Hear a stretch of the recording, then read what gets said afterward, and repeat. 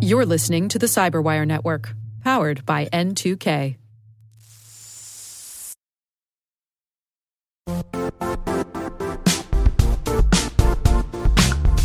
Don't struggle to align your organization's cybersecurity with business risk.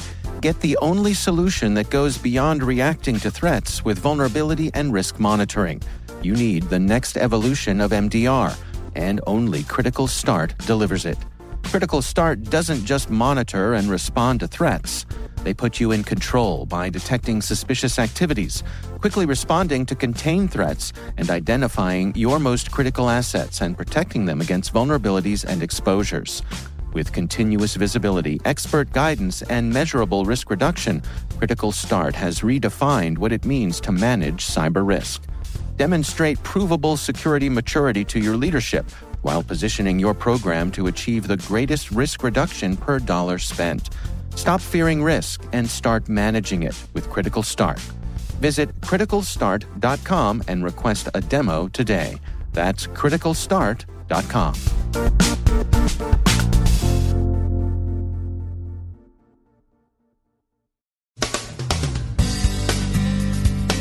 Actionable intelligence, culling signal from noise, and the online resilience of threat groups. Ransomware hits a legal case management system. The city of Johannesburg continues its recovery from an online extortion attempt. The raccoon information stealer looks like a disruptive product in the criminal-to-criminal market. Not the best, but good enough and cheaper than the high-end alternatives. And who's more vulnerable to scams, seniors or young adults? It's complicated.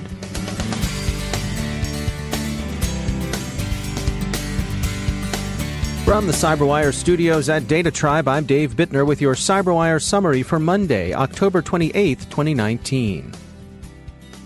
ISIS leader Abu Bakr al-Baghdadi died Saturday in Syria's Idlib province, killing himself and, sadly, 3 of his children, as U.S. Special Operations Forces cornered the terrorist leader in a tunnel.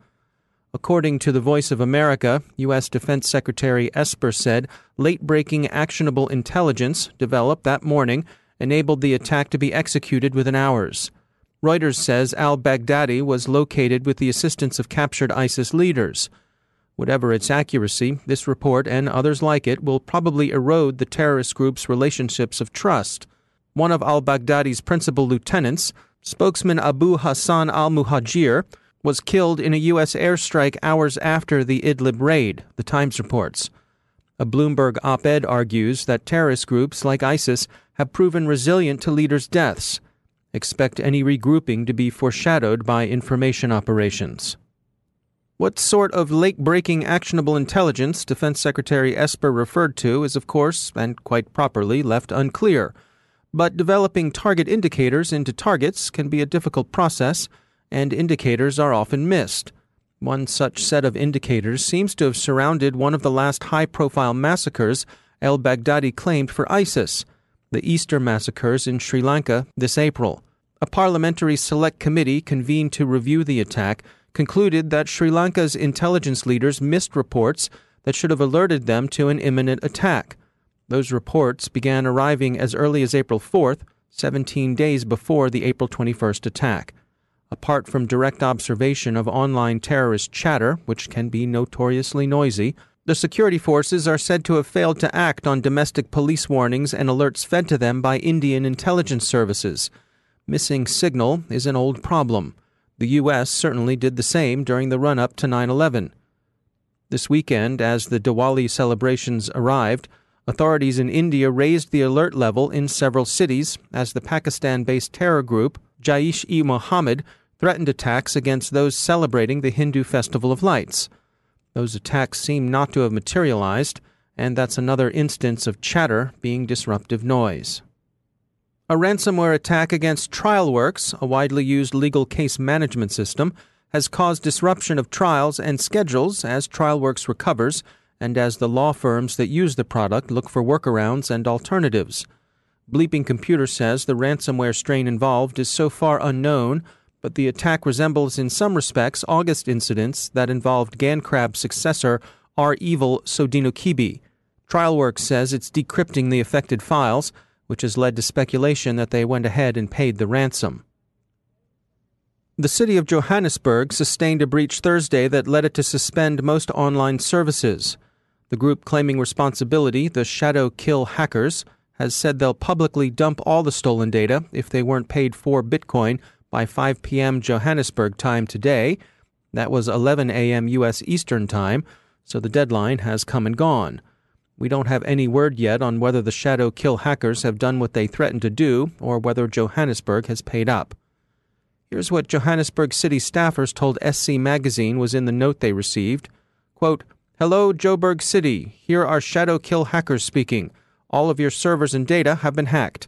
We have dozens of backdoors inside your city. We have control of everything in your city.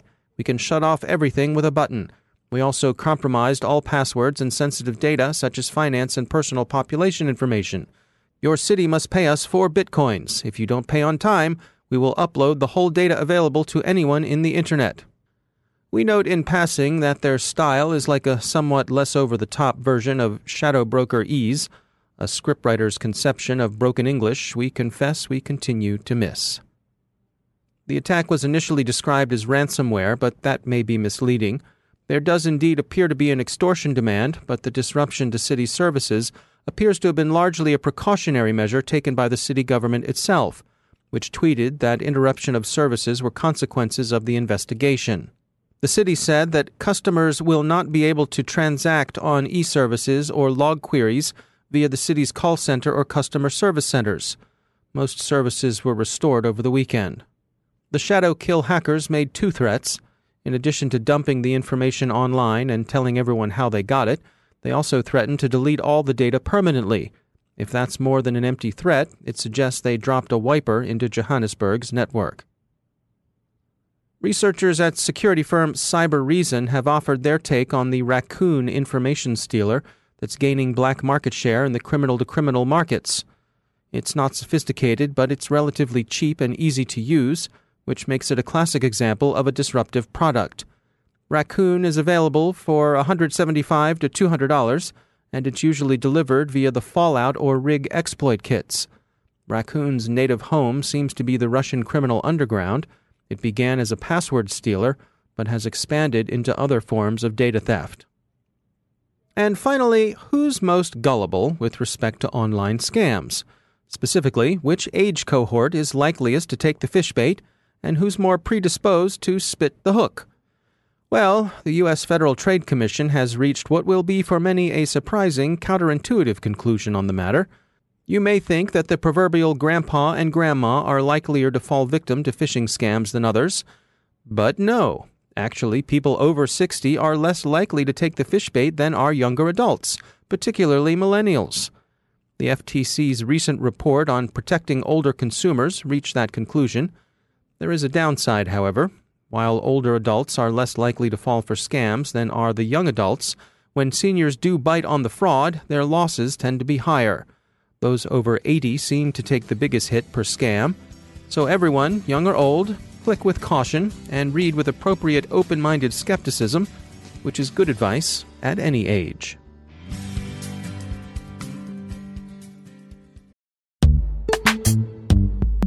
Every day, your IAM tech debt grows. Your multi-generational services struggle to work together. Building an identity fabric can fix this. It makes all your identity tooling stronger and allows you to connect any app to any service you want to use, with zero coding, zero maintenance, and zero app downtime. Strata's identity orchestration platform separates the identity logic from your applications, so you can optimize existing IAM tools and manage them in a single control plane. Now, every vendor, standard, and architecture work together.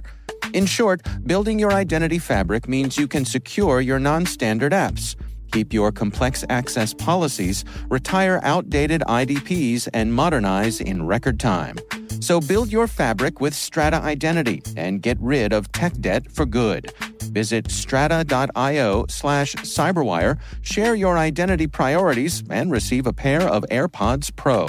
Offer valid for organizations over 5,000 employees. Connect today at strata.io/cyberwire.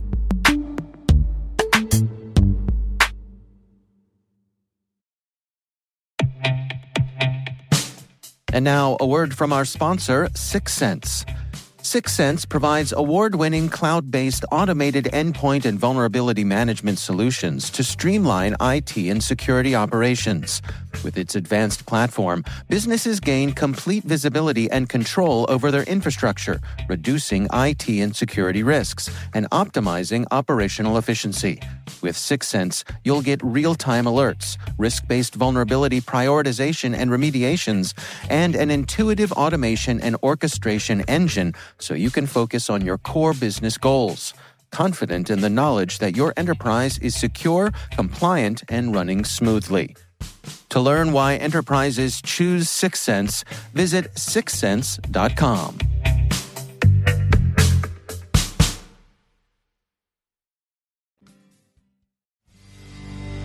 And joining me once again is Joe Kerrigan. He's from the Johns Hopkins University Information Security Institute, also my co-host on the Hacking Humans podcast. Joe, it's great to have you back. It's good to be back, Dave. Before we dig into today's story, you have a little bit of follow-up for us. I have some correction. Last week I made the comment that I was considering not giving future healthcare providers my actual birth date, and someone hit me up on Twitter, Franklin, thank you for pointing this out, that if you do that, then your claims may not be paid because that piece of PII is used to identify you with the insurance company. So if the insurance company gets a different birth date, they're going to say, this isn't the right Joe Kerrigan, and they're not going to pay my claim. And I have to give them the correct birth date because I need to give my employer my correct birth date, who then gives it to my insurance company, who then asks my doctor for it. I see. So you could be shooting yourself in the foot. Yep. So don't do that. If you've already done it, go out and correct it. Okay. Sorry. Fair enough. Fair enough. Well, this week we're talking about a story that came by from ThreatPost. This is from Tom Spring, and it's titled, 15 Years Later, Metasploit Still Manages to Be a Menace. A menace. I don't like that term. A menace. And a useful tool for penetration testers. Yeah, well, before we dig in here, just a quick overview on what is Metasploit for folks who may not be familiar with it. Metasploit is a framework. I'm not intimately familiar with it, but it is a tool that you can use to penetrate networks. It comes pre-bundled with a bunch of known exploits. And if you discover an exploit or a vulnerability, then you can write your own exploits in Metasploit and have them run, and you can distribute them as well so that other penetration testers can use it as well. But just like any other tool, it can be misused and frequently is misused. Right. When you hear the term script kiddie, these are generally people who are learning to use Metasploit and running very simple attacks against other targets that may not be protected against it. And there is even a graphic user interface called Armitage for the Metasploit framework. I see. So it makes hacking very easy. But that's the intent of the tool it was designed by a guy who was a network administrator and had to do all this other stuff along with test the security of his network. So he automated the process of testing the security of his network. They built a tool to make his own job easier. Yep. Shared it with the community. Yep. And, of course, any tool can be used for good or bad. Right. So what are they getting at here with their with the notion that it could be a menace? They're talking about a particular technique that Metasploit presents called Shikata ga Nai, which is Japanese for nothing can be done. And what it does is it makes your exploit polymorphic, so it's very difficult to see it when it's coming in through your network. So detection systems are less likely to find it, and the exploit is more likely to be successful. So it's doing some encryption, some scrambling of what your software would be looking for. It uses something called XOR encryption. It's a very basic type of encryption. It is good, and actually it's technically unbreakable if you have a long enough random key. But those keys are one-time use keys. It's effectively a one-time pad cipher. So XOR is a bitwise operator, which means that if you go through a string of bits one at a time, you can encode them with a key. But the great thing about it is that you can decode them with the same operation in the same key. So if I have a key that's exactly as long as the message that has enough randomness, it imparts all of that randomness to the message, and then that randomness is easily deciphered with the same key. Okay. But it pretty much requires pre-shared keys or some way to share that key. And those keys can only be used once. If you use them multiple times, it's very easy to break the encryption. I see. So that's a high-level look at XOR encryption. And so as that applies to Metasploit here, it's just a matter of making the scripts harder to detect? Right. What they're doing is they're using XOR to make the payloads harder to detect because they essentially look like random strings of bits. And then once the payload is in the target system, it's trivial to decrypt it if the software has the key. All right. So, overall, Metasploit, valuable tool. But just like any other tool, it's going to have bad uses and people that are very good at using it. And there are people out there that are remarkably good at using this tool. A lot of them are on the good guy side, but a lot of them are also on the bad guy side. Yeah. All right. Well, Joe Kerrigan, thanks for joining us. My pleasure.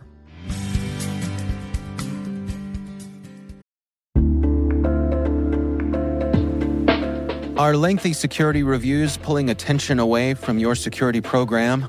With the largest network of trust centers, Vanta can help you streamline security reviews to win customer trust, save time, and close deals fast. Proactively demonstrate security by showcasing key resources like your SOC 2 or ISO 27001 and provide real-time evidence for passing controls. And when a security questionnaire is required, Vanta takes the first pass for you. Visit vanta.com/cyber to take a self-serve tour.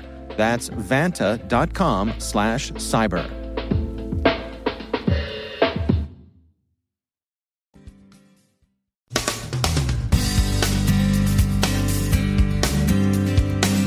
And that's the Cyberwire.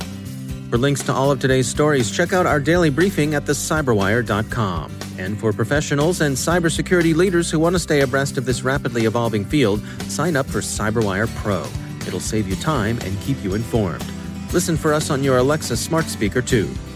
The Cyberwire podcast is proudly produced in Maryland out of the startup studios of Data Tribe, where they're co-building the next generation of cybersecurity teams and technologies.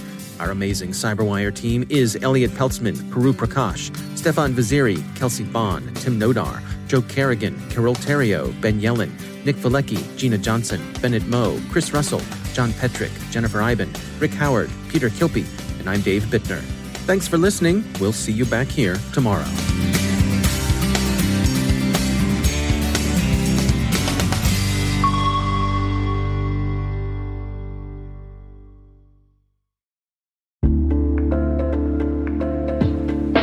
Hi, everybody. It's Maria Varmazes here, your host over at T-Minus Space Daily, and sometimes a guest on Hacking Humans, too. We here at N2K Cyberwire work hard to bring you concise, intelligence-driven news and commentary, and we'd like to know how we're doing. Please take a few minutes to complete our audience survey and share your feedback to help us continue to grow and meet your needs. Visit cyberwire.com/survey. That's cyberwire.com/survey to get started. Thanks so much for your input as we reach for the stars. It means the universe to us.